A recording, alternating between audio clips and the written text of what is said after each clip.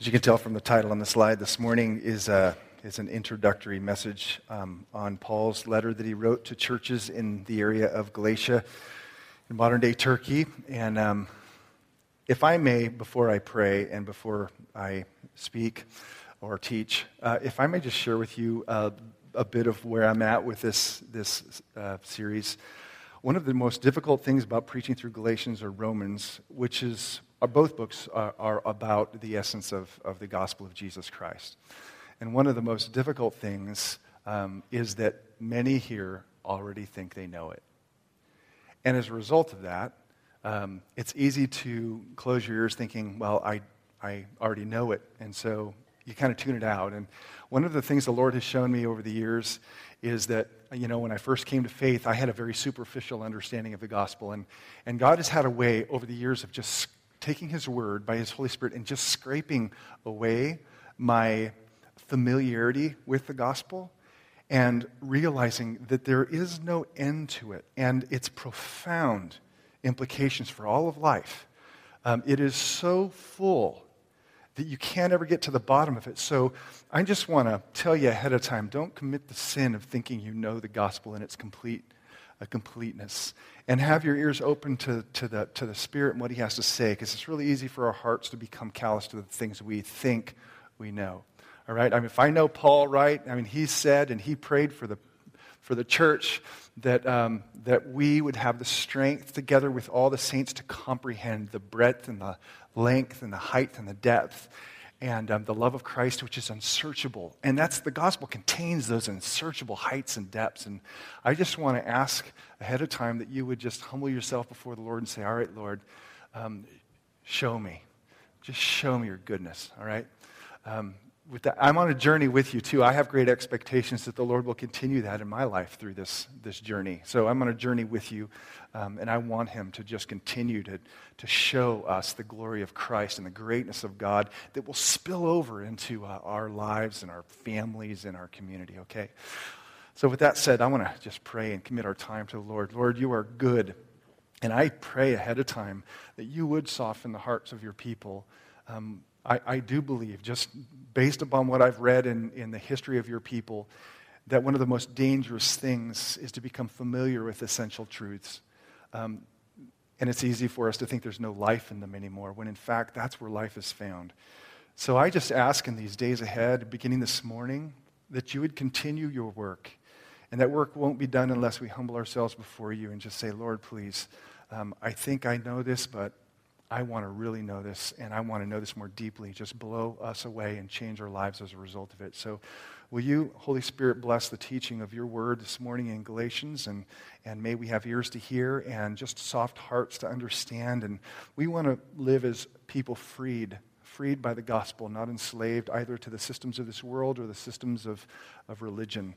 So please bless us as your people. I know you love your people, and so bless us, Lord, with a renewed understanding, a refreshed understanding of your gospel in Christ's name.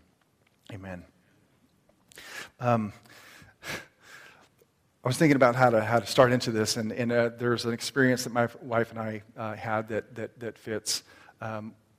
It's interesting how each stage of life, God doesn't leave you in a place where you're not stretched, where you're going, wow, I didn't think this would be a problem. Well, we're in a position where we are being stretched, and it's by our teenage son who got his driver's permit.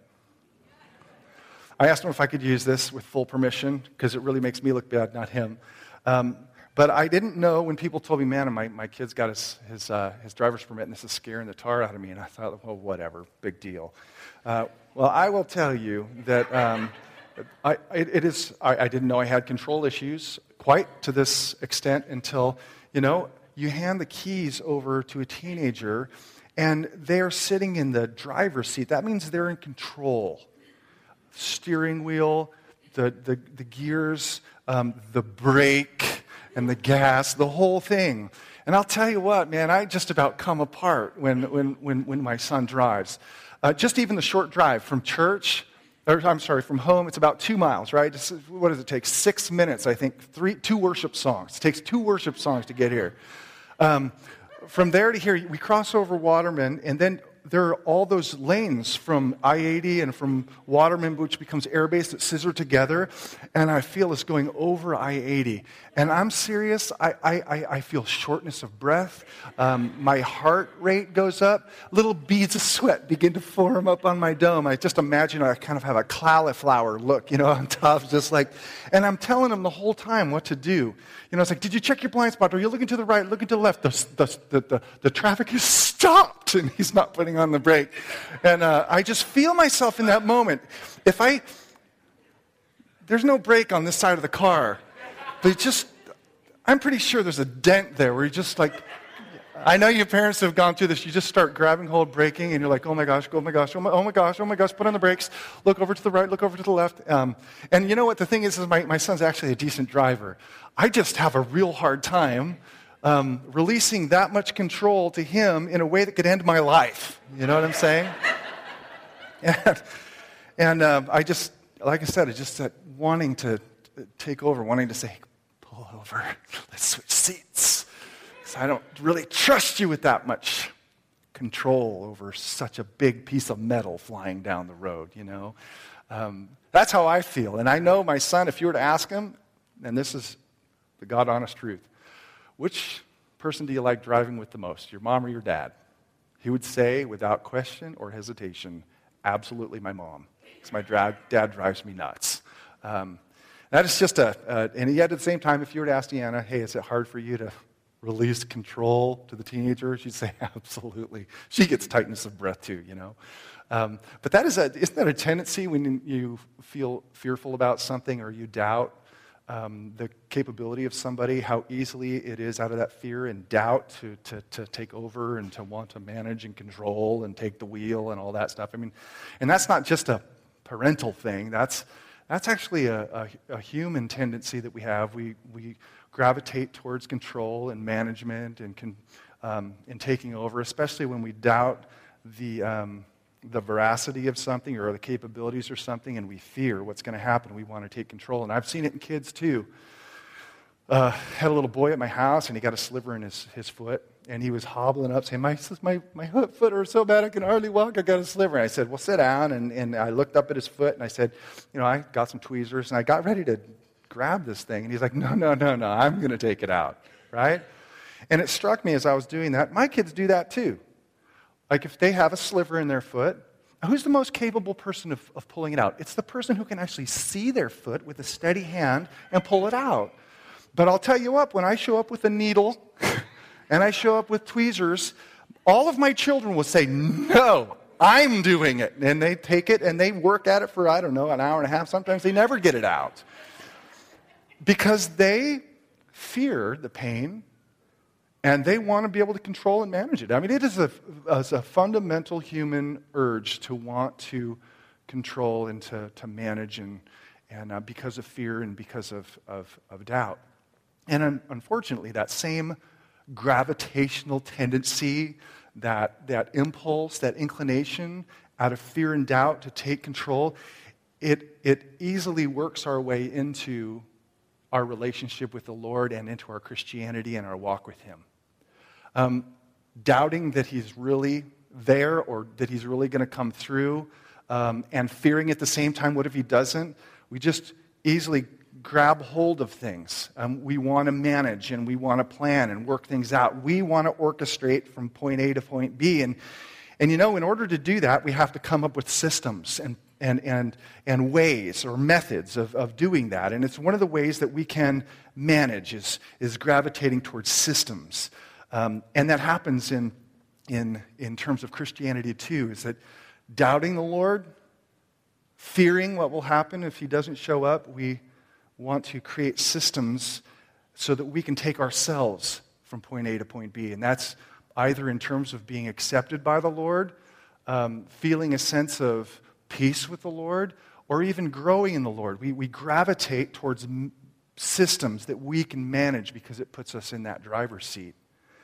And the thing about the Bible is, and I hope everybody hears this, is it declares to us in no uncertain, bold terms that you as human, fallen, broken human beings cannot substantively fix yourself or the world. You cannot manage your way out of perishing. You can't do it. No matter what system you grab onto, what step process you put in place, you, by yourself, can't save yourself from the perils of human corruption. You can't save the world, you can't save the planet, you can't save creation, you can't save your soul, can't save your children. There's only one person who can.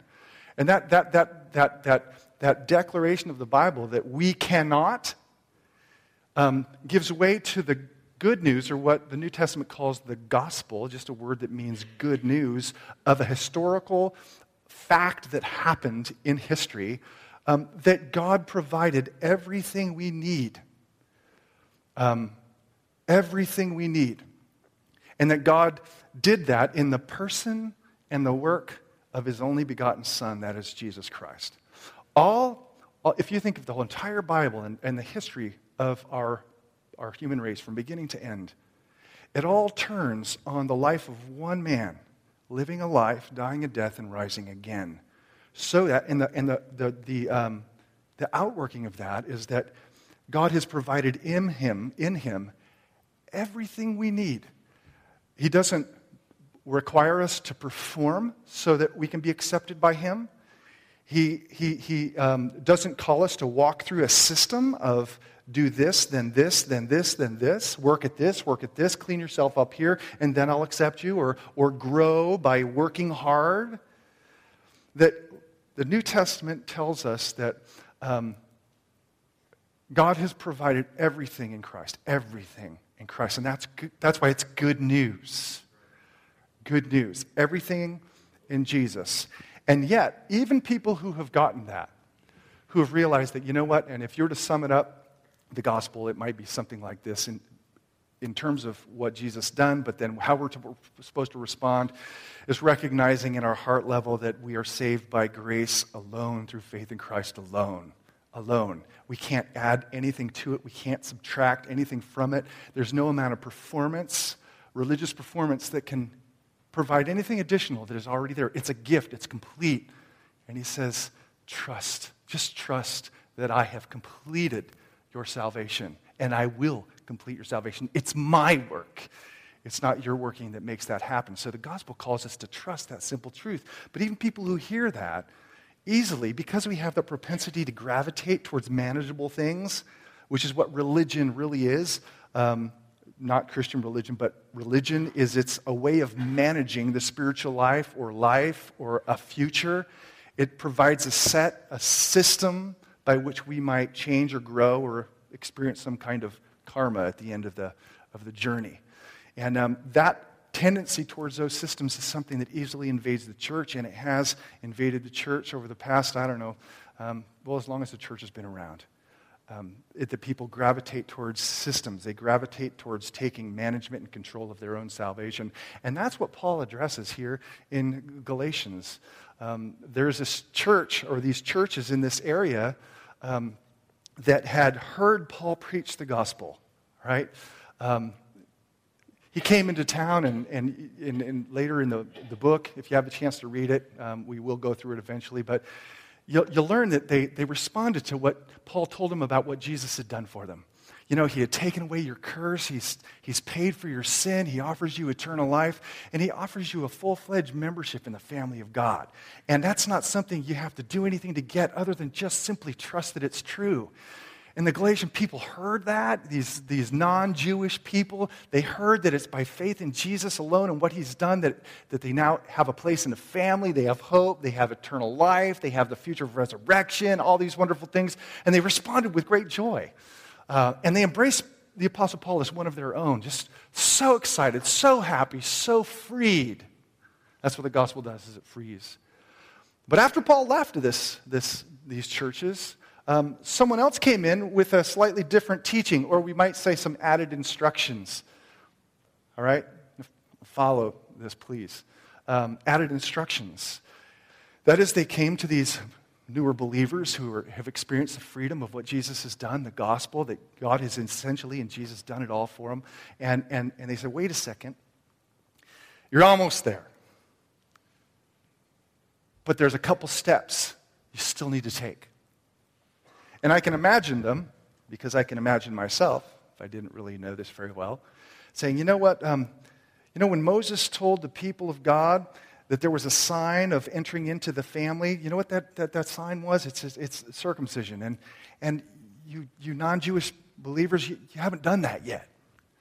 So in order to make this whole deal complete, you got to take this extra step. I mean, and you can hear him going, they could open a chapter and verse and say, it's right here. It's the sign of entering the covenant community, the community of faith, or being part of the Commonwealth of Israel. You got to go through this step. And they could point to a verse. And for, centuries, the Jewish people believed that. Because that's what the Old Testament taught them. So you can imagine why someone would come along saying, wait a second. It's Jesus, yes, but there's still other things you need to do. One of them is circumcision. Oh, by the way, it's really important if you're going to identify with the true people of God that you clean up your diet a little bit. The Lord doesn't like it when you have crab and lobster and bacon. You've got to weed that out of your diet. And once you do, well, then you're going to be closer to being in the family of God. And what they were essentially doing is forcing Christians to become Jewish.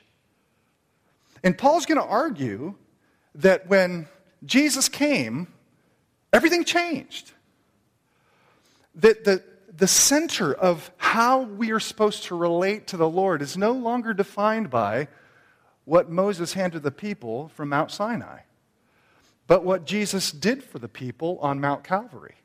And that is now how we're supposed to relate to the Lord through Jesus and what Jesus has done. So this old way of relating is outdated, and this new way is the only way, that is through the Son of God. And He has done everything you need. He has performed everything in the Old Testament on your behalf as a substitute, so it's perfect for performance, as well as He took away all the negative, bad stuff that you did in your life, enabling you to live at peace with the Lord and the hope of one day seeing Him face to face. So that's what Paul's going to argue in the letter, and he's also smart enough to know that, okay, if you can just imagine this circle right here being the true gospel or good news that teaches us that God has in Christ done everything we need to be accepted by Him, we simply need to truly trust it. And this over here is what we might call the system, the circle over here, a platform, a system of performance, things we need to do, like circumcision, clean up your diet. And you could add a lot of things to this, like being baptized or going to church or giving or serving or donating to charity or to this, whatever it is. This over here is a whole, all which are good things. But if we ever think that somehow this adds to this, then Paul would say that we are distorting the gospel and enslaving ourselves. If you can think of performance-based religion as a treadmill, treadmill is just one of those pictures that I was thinking of that's, in one sense, many of you probably have them at your house, and it's a good thing, it gives you exercise and so forth, but if you think about it, it's ludicrous. You work really hard, you run really fast, you sweat, and you never go anywhere. If you were to take an ancient person, like in Jesus' day, that had to rely on walking and running to actually get to places, bring them to a modern-day gym and see all these people just working up a sweat, just running and going nowhere, they'd probably think, what in the world are you doing? But this kind of performance-based religion where you're doing this and then this and then this, hoping that you're somehow going to be approved when you get past this life, is like running on a treadmill. Not only does it not make you righteous, but you never get anywhere. That's what we call treadmill systems, but you can control them, kind of. You can get up on them and put in your thing and run and make you feel like you're actually making somewhere. Meanwhile, you've neglected this thing called the gospel of grace alone through faith in Christ alone, that God has done it for you. You don't have to perform to be accepted by Him. You don't have to perform to actually grow in grace either. And Paul knew if you accept circumcision, which is in the law of Moses, you accept diet, it's in the law of Moses, then you know what? You have to accept all the rest of the 613 laws too. You can't pick and choose.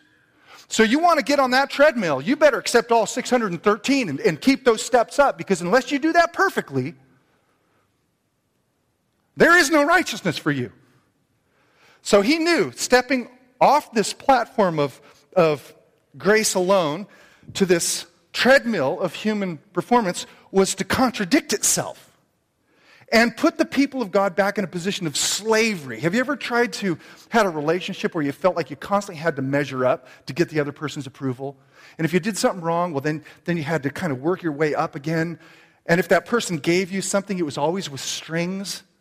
That if you didn't like show up at the family birthday, well, then you were shunned because they have the strings. That kind of a relationship where you can never measure up, where you keep performing, or a relationship where the gift comes with strings, is actually an oppressive relationship. It's an enslaving relationship.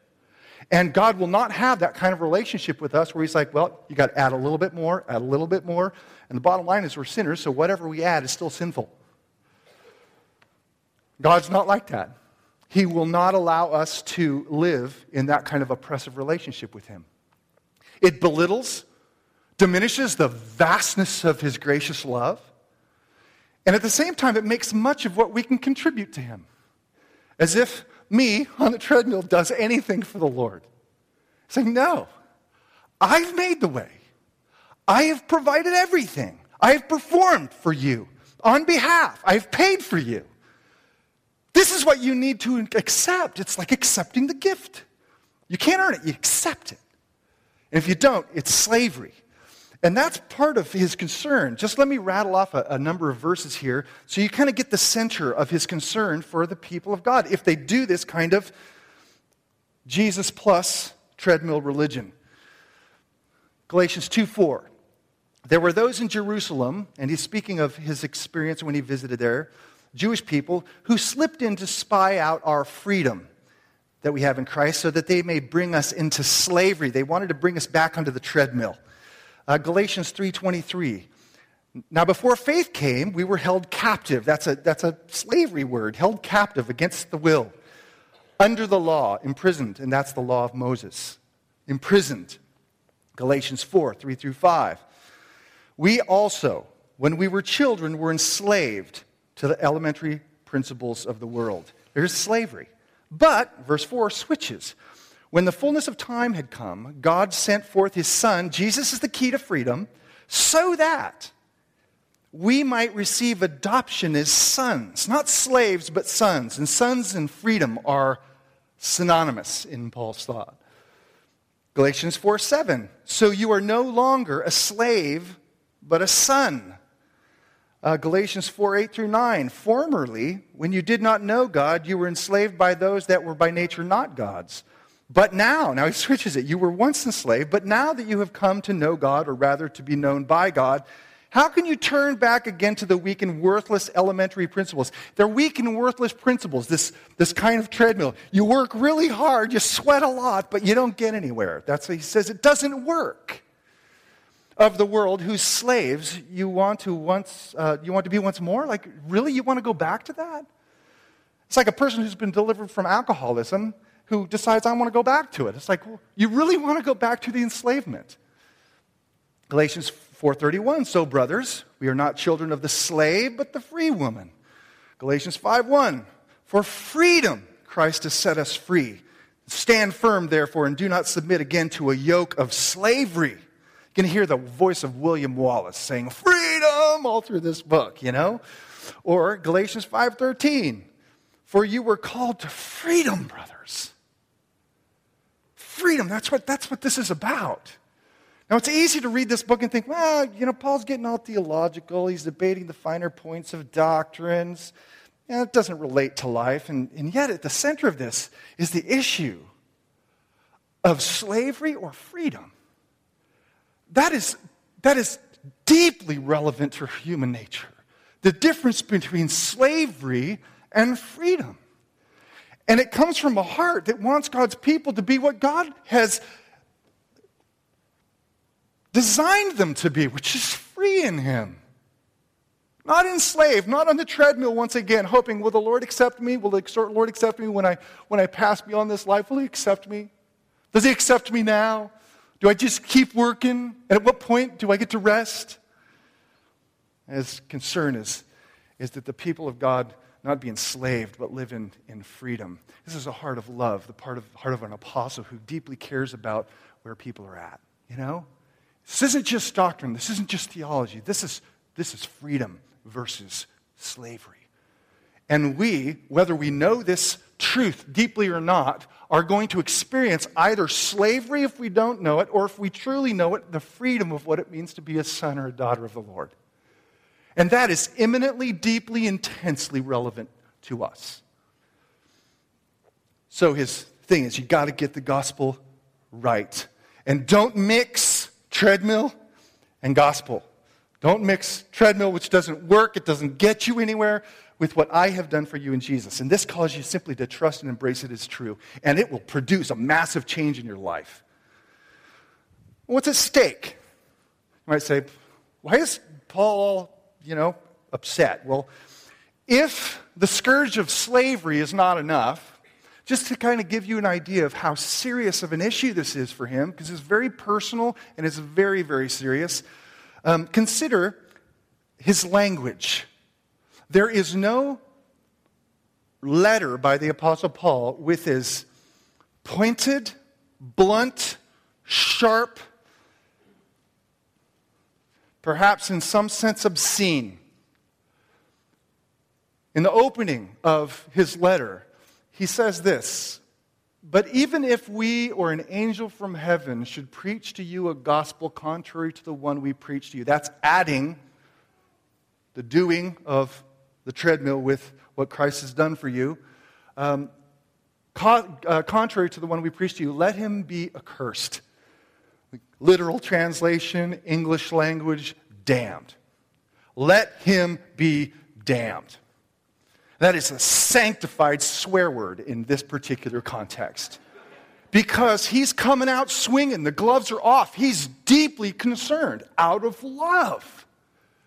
And if we didn't get it the first time, he swears again. And don't make this a justification, kids, for swearing. But he's serious. He says, as we have said before, so now I say again, if anyone is preaching to you a gospel contrary to the one you receive, let him be damned. That's what the word damned means. It means cursed. I curse you. I damn you. That's why we don't say that word in normal conversation. But that's what he's saying. He is dead serious about this. In addressing the people that he loves, you get the sense have you ever wanted to shake somebody because they're just acting so dumb? You're like, what are you doing? He doesn't address any other church like this. He says, "Oh, foolish Galatians." He's talking to Christians. "Oh, foolish Galatians, who has bewitched you?" Like, what in the world are you thinking? You're under a spell. You're deluded. You're going back. Or in chapter 5, verse 12. "I wish that those who unsettle you," those who are trying to add on to what Jesus has done, "would emasculate themselves." And you look up that word in either English or Greek, it's gross. It said, if you're going to require circumcision, go for amputation. That's what he's saying. It's gross, and it is graphic. But does that give you an idea? Like, this apostle's ticked off. Like, he's upset because he cares so much. Because the Lord cares so much about his people living in freedom, and yet they're going back into this enslaving, ladder-climbing kind of religion. That's why he's concerned. Or 5:4, he even goes so far to say, if you accept and embrace these both as a settled position, which is a contradiction, he says, then you are severed from Christ. Now, could you think of a stronger statement? To be severed from Christ, to be severed from life, is to be severed from eternity, is to face God's judgment alone and to pay personally for all of the things that you have done. That's a scary statement. Severed. In other words, it's all on the line here in getting this thing we call the good news of the fact that God has done everything for our salvation on our behalf through his Son, through his life, death, resurrection, and his coming again. And he is the one who will save us in every way we need saving. Spiritually, physically, emotionally, relationally. He's going to be the one to fix the cosmos and the creation, not us. and to accept that he is in fact the fullness of God's salvation for us, and to simply trust him. Everything's on the line if you get those two confused or you get them mixed. So what's the solution? Kind of seeing his concern about the slavery of mixing Jesus plus the treadmill kind of idea. Seeing that it's serious, both by the language and also by that statement, you have severed yourself from Christ. If this is the direction you're going to go, you can't have it both ways. How do you get back? And that's where, this letter is going to just bring them back to the center, so that their freedom might be regained. There's this famous quote by Thomas Jefferson. Many of you have heard it on a movie, I'm sure. It was taken out of a letter that he wrote to a friend in France, a man by the name of William Smith. And the quote goes like this. He said, "The tree of liberty needs to be refreshed from time to time with the blood of patriots and tyrants." Tree of liberty needs to be refreshed from time to time. And I think the Apostle Paul would agree with that statement with some strong qualifications. He would point first and foremost to say there is only one tree of liberty. And that's the tree on which Jesus died for us, and in which and out of which our liberty comes. Second of all, the only blood that's going to pay for that liberty is not ours, but his. That's what he'd say. But then I think he would say, that tree, that understanding of our salvation in Christ needs to be refreshed in every generation, by every individual, every day, every week, every month, because it's lost so easily. And that's why he's written the book, bring us back to the center. It's like, don't forget that Jesus has freed you from the curse of the law. That is the wrath that follows. Our world is under a curse. And we haven't seen the full weight of what that curse will bring. The worst of history's cataclysms are but dim touches of what will happen when this planet falls into the hands of a living God. And yet, God himself, in his love for us, made a way and said, I will take that for you. So imagine if we actually knew, I'm free from that. I know 21st century people don't believe in a judgment anymore, but the fact of the matter is, from Genesis all the way to Revelation, it's everywhere. And whether we believe it or not, it's still going to happen. And still to know, I'm freed from that. Or that he will say that in Christ and the Spirit that he gives alone is the power to move on in growth and perfection. It's not going to be found in getting on the treadmill. It's going to be found in centering yourself completely and fully upon the work of Christ and the Spirit of Christ. So he's the one who's going to take us from glory to glory. He's the one who's going to transform us. It's not something we can do by running harder. And then as a result of that, we realize we don't have to be on this treadmill anymore. We don't have to be on this treadmill anymore. And part of my suspicion and my fear is that there are many Christians, even at Parkway, who are confused. And they're trying to run, not getting anywhere. Meanwhile, they're saying, well, I believe in this, but it doesn't work. Because I could hear people right now saying, Dan, I get what you're saying. It doesn't work.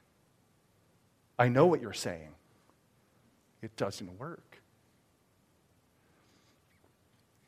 To that question, I think it's important, and this has helped me immensely, to draw a difference between what we might call a stated belief versus a functional belief. A stated belief has to do with what you say you believe. That's why it's a stated belief. A functional belief is actually what functions in your life upon which your life operates. That is, it makes a difference. Stated belief versus a functional belief. Ideally, those should be the same. What we say we believe, gospel, is what functions in our life. But what can all too easily happen, is those can be two very different things. What you say you believe actually is not functioning in your life as a true inner belief. It's not governing things. So, to use a concrete example, if a husband said, I believe, this is a stated belief, I believe that my wife and children are more important than my job. Stated belief. I believe wife, children, more important than job. But if in his actions he spends nearly all of his time at work neglecting his wife and kids, rarely coming home, what's his functional belief? It's not what he says. In fact, if you were to dig down underneath the statements, the functional belief is his job is more important. And you can say and what functions as belief are two different things. That means it's entirely possible in this room right now that there are people who are saying, yes, I believe this, but functionally in your life you're depending upon other things. You're on the treadmill. And it's the functional belief that matters. It's what actually functions in your life. And if you say one thing, but the function is quite different, there's no functional belief in this gospel, we call it over here, well, you maybe have to go back to the beginning and ask the question, do I really believe? Or maybe over time you've lost it, like the Galatians obviously had lost that sense. And it's time to come back to the center, and I want it to function in my life. I don't want to just know I'm free in my speech. I want to experience freedom in my life. That's functional. Now, I said something at the beginning, at least I think I did in the first service, that I believe, and I think history has proven it, that every generation needs to refresh itself in this gospel, which Galatians so powerfully articulates. How does it hit us in our time, you know? I mean, in Paul's day, the issue was different than our day. They were struggling with slavery to adding the law of Moses to the gospel. In the 16th century, any of you ever heard about the Protestant Reformation? You know, a young Augustinian monk studying the scriptures, a man by the name of Martin Luther, looks around and he realizes, wow, the church has gone back to slavery. Only not slavery to the law of Moses, but slavery to the law of the Vatican. And now there's all these elaborate performances you have to do in order to be accepted by God, whether it's going through the baptism or confirmation or penance and so forth. And pretty soon people are on the treadmill again. And so he said, this isn't wrong. We've got to get back to the gospel. The fact that people are accepted not on the basis of all these things, but on the basis of Christ alone. And freedom broke out in Europe. But I look around today and the problem isn't so much with the Vatican anymore, at least not in these circles. I think it's highly likely that we just replace old systems with new systems. And we functionally believe that if I'm going to be accepted by the Lord, feel good about myself, feel at peace with the Lord, if I'm going to somehow make up for my failures, well then I got to read the Bible more, I need to pray more, I need to serve more, I need to go to church more, I need to give to charity more. All of which are good things. In their proper place, rightly motivated for the right purpose, set in the context of the gospel. But I'll tell you, it's all too easy to slide from dependence upon Christ to dependence upon the system. We mustn't think for 1 second that Bible reading, prayer, giving, church attendance adds anything to what He's already done to give us acceptance to the Lord. And those things, in fact, are to be used in the freedom of knowing we're already His. We're already sons and daughters, and that's what the freedom is. You are sons. Sons, not slaves, but sons. And to live that out. There's another. So it's highly possible that, some of you functionally are trusting in your performance, just the different performance. If you want a good gauge or test, look how you respond to either moral failure or your successes. Moral failure, whether you've lied to your wife, looked at pornography, spent more money than you should have, whatever it is, and to see how you respond. Do you respond by loathing yourself and saying, man, how could I have ever done that? Putting yourself in a place of, I got to do some penance in order to feel right with the Lord again. I need to read more, pray more. Well, if that's your approach or your response to the failure, well, then you're probably on this treadmill thing and you're confused. This isn't going to get you back to where you need to be. There's only one thing to get you where you need to be, and that's Christ alone and His grace. Or in your successes.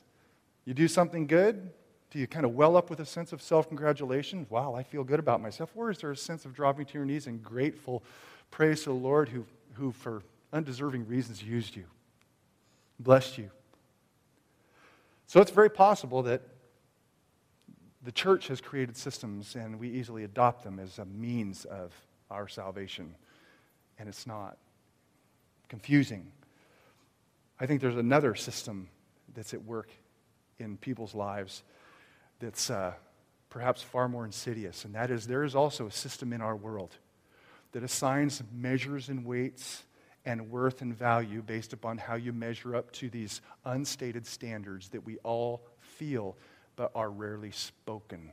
That is how thin you are, how tall you are, short you are, where you live, what you drive, clothes you wear, what you've achieved, the number of letters behind your name, how much you bring in every month.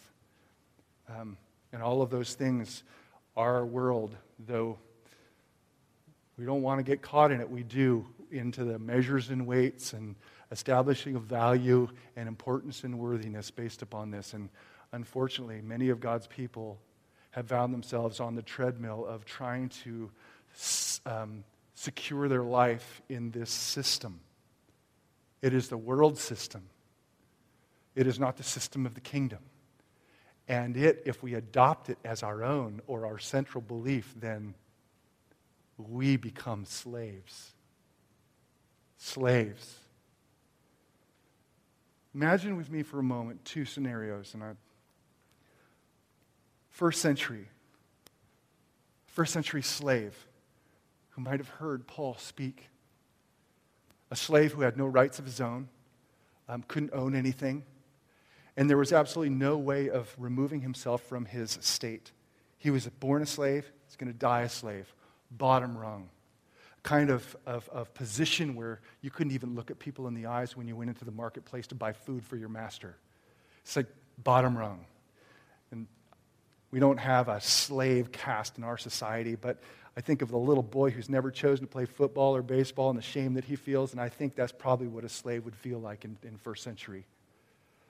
And Paul comes along and he says, you know what? Everything's changed. Let me tell you about a God who created all things who came down to become a slave, to bear your burden of sin so that, you know what? You could become not a slave, but a son. And not just the son of anybody, the son of the Most High. A co-heir with Christ, the rightful king of this world.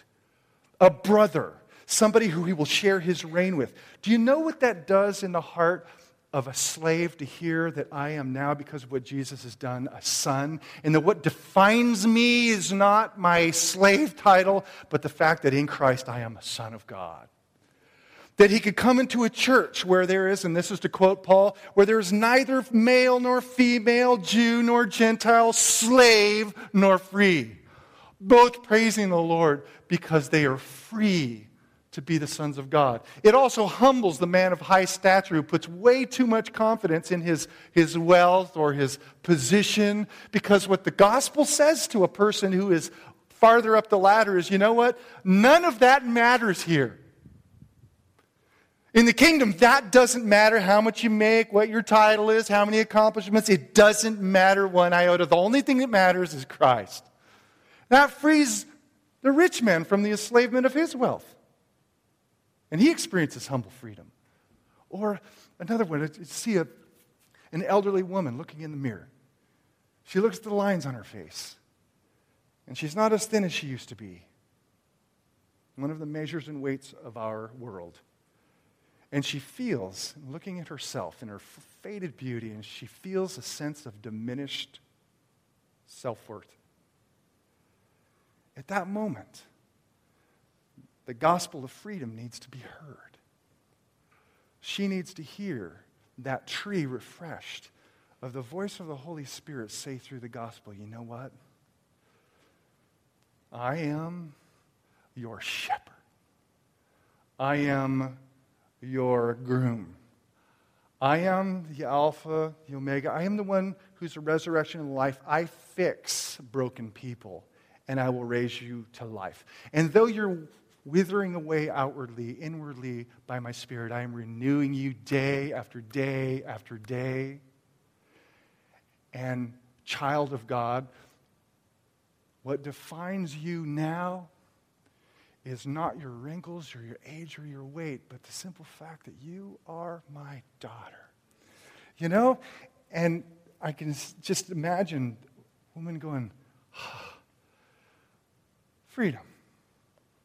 That's what the gospel does, is it frees us in so many different ways that the world tries to chain us and establish worth, and the gospel blows all of that away and brings freedom for God's people. And that's my hope. That's my prayer for us. In the different ways that but the world has chained you, or maybe you've chained yourself through a false understanding of Christianity, that God would just open up those doors and break those chains and allow us to live in the freedom of sons and daughters of the Lord, in joy and praise and strength and gratitude to our Lord. And that's where I hope we're going, and I hope you'll see that the gospel frees.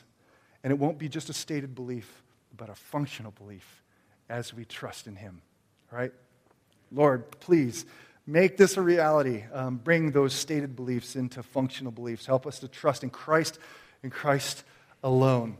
Help us to hope in Christ alone, for He is our Savior. He is the one who paid it all. He is the one who gave everything and promises to come and restore everything. Pray in His name. Amen. Amen. Well, we're going to sing one